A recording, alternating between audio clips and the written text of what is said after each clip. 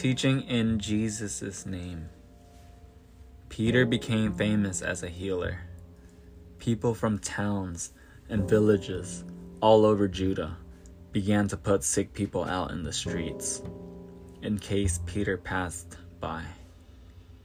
They believed that even if his shadow fell on them, they would be healed.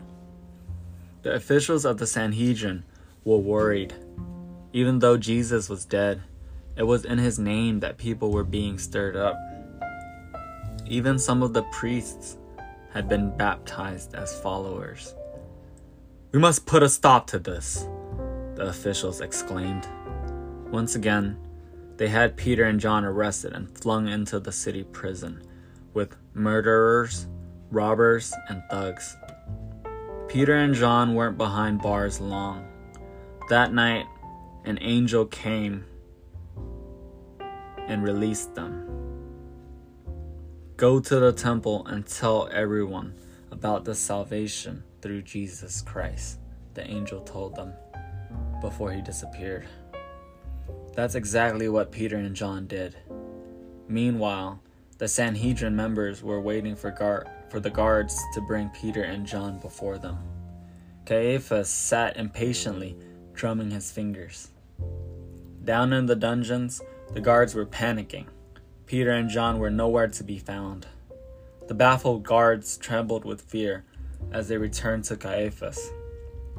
"The prisoners have gone," the guards mumbled.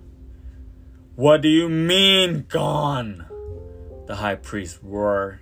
The cowering soldiers shrugged. The sentries were on guard and the doors locked, but Peter and John weren't there. "All right," shouted Caiaphas. "That's it.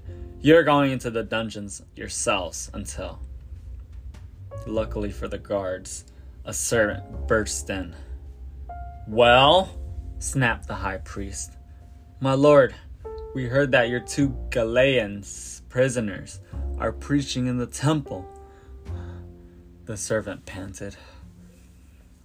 Thunder-faced, Caiaphas sent his guards off to arrest Peter and John again.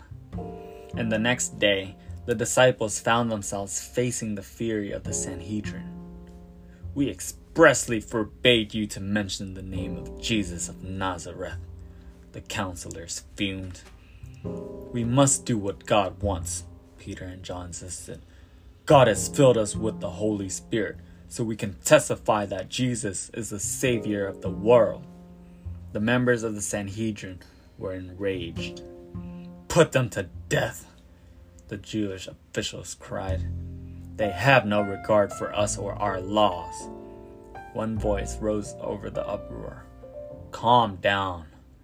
Take the prisoners away while we discuss things properly." It was the Pharisee, Gamaliel, a teacher of the law, for whom everyone had the utmost respect. "Friends, listen," Gamaliel continued. "In past years, several so-called holy men have risen up and tried to set up religious sects to rival the worship of God. Look what happened to them. One by one, they came to a sticky end, and their followers were all killed. It is bound to be the same with this Jesus of Nazareth." The Jewish officials murmured their agreement. "There is another reason not to overreact," Gamaliel went on. "There is a possibility, although we are all agreed that it's highly remote, that Jesus really is who his disciples say he is, the Son of God. If this were true, nothing anyone could do would stop his followers. In the end, we might even be found guilty of opposing God." The scowling elders could see the sense in Gamaliel's words. Grudgingly, they agreed to let Peter and John go. However, first, they had the disciples beaten and ordered them once more never to speak the name of Jesus of Nazareth again.